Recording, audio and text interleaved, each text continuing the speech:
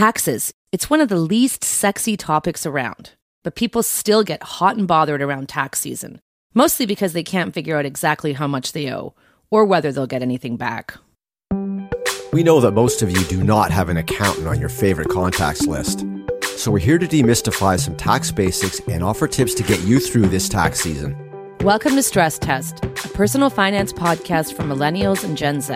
I'm Roma Lutziu, personal finance editor at the Globe and Mail. And I'm Rob Carrick, personal finance columnist at the Globe. Tax season can be, well, taxing. Whether you're a gig worker trying to keep track of receipts, or a remote employee struggling to figure out how much office space to claim, filing a return can be daunting, especially if you're just getting started in the working world. So we're dedicating this episode to everything you need to know about your taxes. After the break, I'll speak to a tax expert.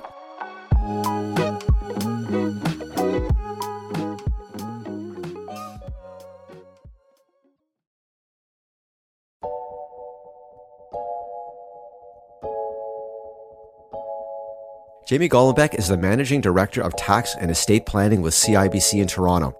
Here's our conversation. It seems like for most people that taxes are something of an afterthought, or at least something they want to spend as little time on as possible. Why should young adults care about taxes, even if they don't earn that much? Well, the truth is that taxes for most people are the largest single expense that you'll have. I mean, it may be a little bit less when you're younger, but ultimately taxes become your biggest expense, even more than housing, depending on your personal situation. So taking the time, certainly in your 20s and 30s, to really understand the tax system, making sure you're taking advantage of the various deductions and credits, is really a good investment to really reduce the amount of tax that you legally have to pay for the rest of your life. Jamie, a few basics. When are your taxes due for the 2022 tax year? And what is the consequence of filing late if you owe the government money? Yeah, I think the basic deadline for most people is usually April 30th. You do have a bonus day this year. April 30th falls on a Sunday. So you have an automatic extension till May the 1st. That being said, if you have any self-employment income, like gig income, if you're driving for one of the rideshare services, things like that, your actual deadline is June the 15th. However, if you owe taxes, they are still due by May the 1st. Now, as long as you file on time, even if you don't pay, there's no penalty. There's obviously interest charged on amounts that you owe. But if you are late filing your tax return, there's an automatic penalty of 5% for the amount that you owe, plus 1% a month for every month you're late thereafter. So you really want to be very careful. You want to try to file on time, especially if you owe money. What if I don't file, Jamie? What is the downside? Well, to be honest with you, the biggest risk of not filing is missing out on government benefits, right? There's a lot of government benefits that are tied to filing a tax return. And I would say the biggest one is for people who have children. You really want to make sure if you've got 1, 2, 3 kids, whatever, that you file a tax return, because that entitles you to the Canada Child Benefit, which is a tax-free amount that is substantial depending on your income level. If you don't file a return, you're not getting those benefits. There's other secondary benefits that you might get depending on the province. You might get the climate action quarterly payment. You may get a GST, HST quarterly amount. So there are a bunch of benefits that are directly connected to the return. But of course, as you know, if you owe money and you don't file the return, there could be penalties, there could be interest. And in very severe situations, if it comes down to tax evasion, that could be criminal. So I think that's rare, but it's very important to file a return. You have an obligation to file a tax return in Canada, every individual, if they owe tax. And I think that's something that people should do. When should I file my first return? How old? What should I be doing? Should I have a job? What are your guidelines? Generally speaking, people should start filing tax returns, I would say, once you're at least 19 years of age. And the main reason for that, primarily, is the eligibility for the GST, HST quarterly credit. So I know that when my kids reached the age of 19, I helped them file their first tax return so that they were eligible to get that quarterly amount. So I think that's kind of the earliest that I would start, assuming that you have no other income. Okay. Jamie, you're a pro tax guy. What do you think about using all the free tax software out there? And when should I see a tax preparer or accountant? Yeah, look, I mean, I personally use the software myself. I mean, I use a paid version, but I mean, it's a nominal amount. It's well below $100 for the software. But, my situation might be more complicated than the average person. There's a lot of great packages. The Canada Revenue Agency maintains a list on its website of both free packages and pay packages. Again, you can trial and error. I mean, I think it's a great exercise that everyone should look at their own tax return themselves, and see, how it works and understand how the credits and deductions. But I would say, look, if you just have a basic T4 slip or an RSP, it's pretty easy to do it yourself, right? A lot of the software, especially the paid software, will actually have interview process and questionnaires where they'll sort of walk you through, did you move homes in 2022? If so, by the way, there's a first home buyer's credit, right? Things like that you may not know if you're just doing it on your own.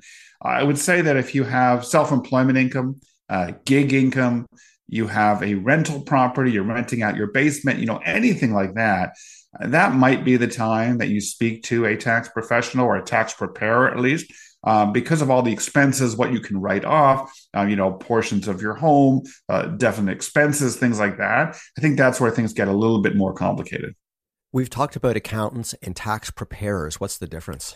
Well, again, accountants are professionals that have extensive training beyond sort of university and college. They have a degree specifically. They have a professional designation in accounting, and they would be more on the advice side. So again, they're going to be more expensive, but they'll really, hopefully, not just prepare your return, but give you some advice and tips of what to do proactively in terms of saving tax. Tax preparers pop up everywhere in the months of March and April, right across Canada. These are usually storefronts. There's a couple of big chains that, of course, people would know about, but they're everywhere. They're in the local malls, they're in the local strip malls, things like that. And it'll be a lot less expensive to get it done there. They'll do a very good job, absolutely, and preparing your return. They may not be as proactive in terms of giving you general tax advice for the years ahead. What are the most common things that we should be tracking through the year? And I'm thinking of charitable donations, moving expenses. What can you give me just a broad list that you think would be relevant to, millennials and Gen Z, that age group? Yeah, I mean, the easiest ones, as you mentioned, certainly are things like charitable donations. Some charities give you receipts immediately. So you make a donation in February, you'll get a receipt the same day by email often. So I actually have a folder in my email called donations, where if I make a donation during the year, I will file that electronic receipt. And then at the end of the year, I have all those receipts. Medical expenses, that's a big one. People forget, things like a massage qualifies as, if it's done by an RMT, qualifies as a medical expense in most provinces. So the opportunity there to, when you get a massage, keep that receipt. Obviously, if it's reimbursed partially through your, medical program, your health benefits, obviously that's not eligible. But anything above that is a valid medical expense. So again, keep a folder for medical expense throughout the year. If you go to the dentist, things like that.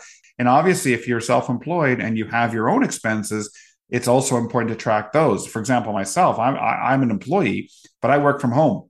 And what I do is I track all my expenses from my home office. And I keep that, every single month when the bill comes in for the internet or the bill comes in for hydro and gas. I track all those throughout the year so that at the end of the year, I can do a quick calculation, determine the percentage of the space that I'm using, and determine whether or not it's worthwhile using the detailed method to write off my home office expenses. Can you give us a super concise account of how to claim home office expenses when you're working for a company, not for yourself? Yeah, if you're an employee and you've been working primarily from home due to COVID in the last few years, then effectively there are two ways to do it, at least as far as 2022 goes. There's the detailed method, and then there's a simplified method. For most people, particularly if you own your own home, then it makes much more sense probably to use the simplified method. That's $2 a day for up to 250 days. That's a $500 deduction. You don't need to keep any receipts. You don't need to calculate how much space you're using in your home. And the reason why that works really, really well for homeowners is that the biggest expense that a homeowner has is, of course, the mortgage. Mortgage interest, mortgage principal are not eligible deductible expenses under the detailed method. On the other hand, if you are a renter, your biggest expense is probably your rent. So the ability to write off a portion of the rent may lead you to choosing the detailed method instead. Under the detailed method, you calculate all your expenses for your place, And that includes rent and any other expenses that you pay. And then you prorate that based on square footage and based on number of hours worked if it's a shared space. So if you're using the kitchen table and you're working 37 and a half hours a week, and then obviously there's a lot more hours in the week that you might use the kitchen for like eating, then you have to prorate not just based on square footage, but based on timing as well. In both cases, you're going to need a copy of the T2200 form from your employer authorizing the workspace from home. We'll be back with tips for people working in the gig economy after the break.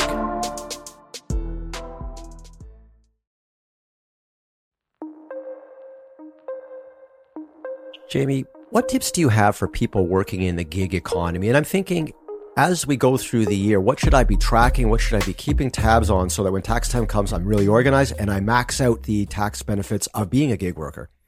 Well, I think there's two sides, of course, to being the gig worker. There's the revenue side and there's the expense side. And we often focus, purely on the expense side, keeping track of all the expenses that you incur to earn that gig income. But let's not forget the revenue side as well. CRA has the ability, ultimately, if they're suspicious, that you're not reporting all of your income, right? Because this is not tracked by a T4 slip in most cases, right, by an employer because you're self-employed. Keep track of that revenue. So it's very, very important that, if you get money deposited into your bank account on a regular basis, that you know the source of that money. So if CRA ever asks for bank records, you can actually go through your bank statements and identify, no, that wasn't gig income. That was a gift from my parents on my birthday, things like that. The good news is in Canada, we don't have any type of gift tax. So in other words, if you receive any type of gifts or financial assistance from a parent or other relative, that is simply non-taxable. That is non-reportable. So in other words, assuming it's not employment income and you're not, doing, type of employment, then any type of gifts that you receive are just freebies. But it's important to track those, right? So if the CRA comes down and looks at your account later and you've got all these lump sum amounts coming in there, you want to make sure that you can prove that those were actually gifts and not sources of employment income that should have been reported on your tax return. Can you give us an overview for people who don't understand the basic concept of how business expenses can offset taxes owing on the money you make in the gig economy? Sure. So if you're working in gig economy and you're, let's say, have various expenses that directly relate to earning that income, right? So let's say you are a consultant and you have to, buy supplies, office supplies, things like that to prepare a big presentation for this consulting income. Obviously, you're going to charge revenue. Let's say you earn $500 of revenue from this consulting gig, but you had to go to, the local, stationery store and buy, computer supplies and paper and all kinds of things like that. You can actually deduct those expenses directly from the revenue that you're earning from that particular job. And that reduces your net income. And that's going to save you tax come tax time. So it's really important to associate any expenses that you had within reason, because people have tried to, push the limit on questionable expenses, certainly when it comes to personal expenses, things like eating or, things like that are usually personal expenses. But that being said, like if you're taking out a potential client that you could earn, gig income from, writing off, 50% of that meal as a deductible meals and entertainment expense is a valid deduction. And that will reduce the amount of tax you pay on that income at the end of the year. The biggest challenge I've seen when people come to aggressively deducting expenses, are things like the motor vehicle. So people claim to be using their car for work a lot more than they actually are. And they look at the percentage of, the use of their car. We've seen people use, 70%, 80%, things like that. If you're going to use your car and write off the expenses associated with using a motor vehicle for work, you better be sure that you have a log. And the CRA is pretty strict on that. So you want to log all your kilometers that you're driving for work with destinations, the purpose of that trip versus the kilometers that you're driving personally. So that's the biggest red flag. Other things that I often see is people trying to write off personal meals. They take their spouse or partner out for lunch, they discuss their work, and they try to write it off. That is not a valid expense. So I think you got to be very, very careful, especially when it comes to meals, entertainment, and the use of a motor vehicle. I guess the thing to be thinking about all year long is not just how much am I making, but how much am I spending to earn this money and to maximize all the potential out there to offset income and pay less tax. Absolutely. And probably the easiest tip that I can suggest for that is keeping a separate credit card. That's the best advice that we have. So you have two cards. It doesn't even have to be a business card. You just have a regular card and you have another card, and you use separate cards for your business expenses. It makes it so much easier at the end of the year because then you've got a complete statement where everything you've charged to that particular credit card obviously is a deductible expense. Of course, it's important to make sure you pay off that credit card balance every month. You don't want to carry any balance on there and have to pay interest. But assuming you have the discipline to do that, probably a good idea to have a separate card just for business expenses so that you can easily track those throughout the entire year. Okay, let's say you filed your income taxes and you realized you made a mistake. What are the consequences? How do you fix it? It's actually a lot easier than people think. I mean, it used to be that you had to go back and refile a return and pay someone. It's not like that anymore. In most cases, you can actually go online. If you have a login to the CRA My Account, you just log in. I think everyone should have that, hopefully. And you can actually adjust your return. And you simply type in the line number of what you want to adjust, and you just do it all online. And then you'll get a reassessment a number of weeks later, either allowing it or disallowing your change. I'm going to strongly recommend to everybody that you set up a My Account, because not only can you monitor your tax return, has it been received, has your notice of assessment been issued, are they okay with what you filed? You can also check your RRSP contribution room, and it keeps track of your TFSA contributions as well. So it's a great hub of information about your taxes and other things. Jamie, this is the time of year when people are making RRSP contributions and they're doing it with an eye on their taxes. But for our audience, 20s and 30s, what do you think is the better bet for in most cases, the RRSP or the TFSA? Well, I'll suggest neither in just about a month's time, because we might have a new option, right? The new first home savings account. We'll talk about that in a second. But look, I would say for most people that are just starting off their careers, if your income is relatively low, and I mean like under $50,000 a year, you're probably better off doing the tax-free savings account contribution to the extent that you can afford it, rather than the RSP. And the reason for that is that you'll pay tax right now at your relatively low tax bracket between 20 and 25%, depending on your province or territory. And ultimately, when you retire, maybe in 30, 40, 50 years, you could be actually in a higher tax bracket. You can't be any lower than the lowest bracket. So, I think TFSAs would trump RSPs for most people, certainly if they're in the lower tax brackets. But as I hinted at earlier, starting in the next couple of months, we'll have the introduction of the new first home savings account. And I'll suggest that if there's any remote possibility that you might want to buy your first home, the opportunity then to contribute $8,000 a year for up to 5 years into a first home savings account gives you a tax deduction and allows you to take that money out tax-free if you buy a home within 15 years. So I think that's a new option that people will have to start considering come the spring or summer when those plans start to become available. And I think we should point out that there's no real downside to these accounts, because if you don't buy a house, can't the money go into your RSP? Absolutely. There is no downside. So if at the end of the 15 years, or by the time you turn 71, whichever comes first, you actually don't end up buying a home, no problem.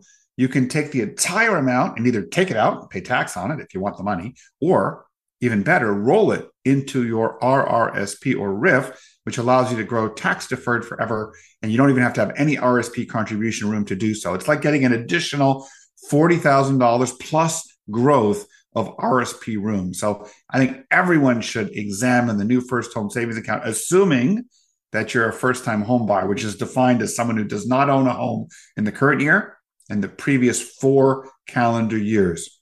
Jamie, I'm going to close on a very technical question, but it's one that keeps coming up over and over as you immerse yourself in taxes. What is the difference between a tax deduction and a tax credit? Well, that's a critical one, right? Tax deductions for most people are much more valuable than tax credits.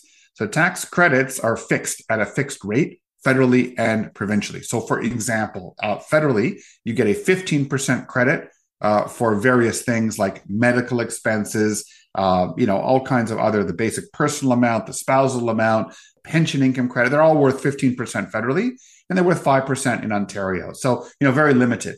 Deductions, however, are deductions right off your income at your marginal tax rate. So if someone's in the highest bracket in Ontario at 53% and they get a $1,000 RRSP deduction, they're going to save 53% tax on the value of that deduction. Whereas if that $1,000 was a medical expense and was eligible for the credit, they're only going to save about 15% federally and 5% in Ontario, so only 20%. So big difference. Of course, for someone in the lowest tax bracket, there's probably no difference between a deduction and a credit. The only other thing to keep in mind is that all credits are at the lowest other than the donation credit. Once someone makes more than $200 a year of charitable donations cumulatively in a particular year, then that credit rate jumps up to the top rate of 29% federally. So there is an opportunity there in charitable giving to give more than $200 a year. But other than that, credits are usually worth very little compared to deductions, depending on your tax bracket. Jamie, thanks so much for all this. You are a fountain of tax knowledge. The way you're just rhyming off all these numbers and terms, very impressive. Thanks again. My pleasure. Now that was a crash course in taxes with some excellent insights, like that renters can sometimes benefit more from that home office deduction. Now there's some good news for renters in expensive markets. Rob, what are your key takeaways from this conversation? 1, you're potentially leaving money on the table by not filing a tax return as soon as you start earning money from a job, even a part-time job. 2, get in the habit now of gathering all your tax slips and checking for all the tax deductions you qualify for. As your income grows through your career, saving on tax will matter more. 3, free tax software is out there. Just Google it. The Canada Revenue Agency lists 4 free options for your smartphone and more for online. Thank you for listening to Stress Test. This show was produced by Kyle Fulton and Emily Jackson. Our executive producer is Kieran Rana. Thanks to Jamie Golombek for joining us. You can find Stress Test wherever you listen to podcasts. If you like this episode, please give us a 5-star rating on Apple Podcasts and share it with your friends. Next up on Stress Test, we talk fertility treatments. It can be a huge expense for couples desperate to have kids. And given 1 in 6 Canadian couples struggle with infertility, it's a cost that could pop up if having kids is on your radar. Until then, find us at theglobeandmail.com. Thanks for listening.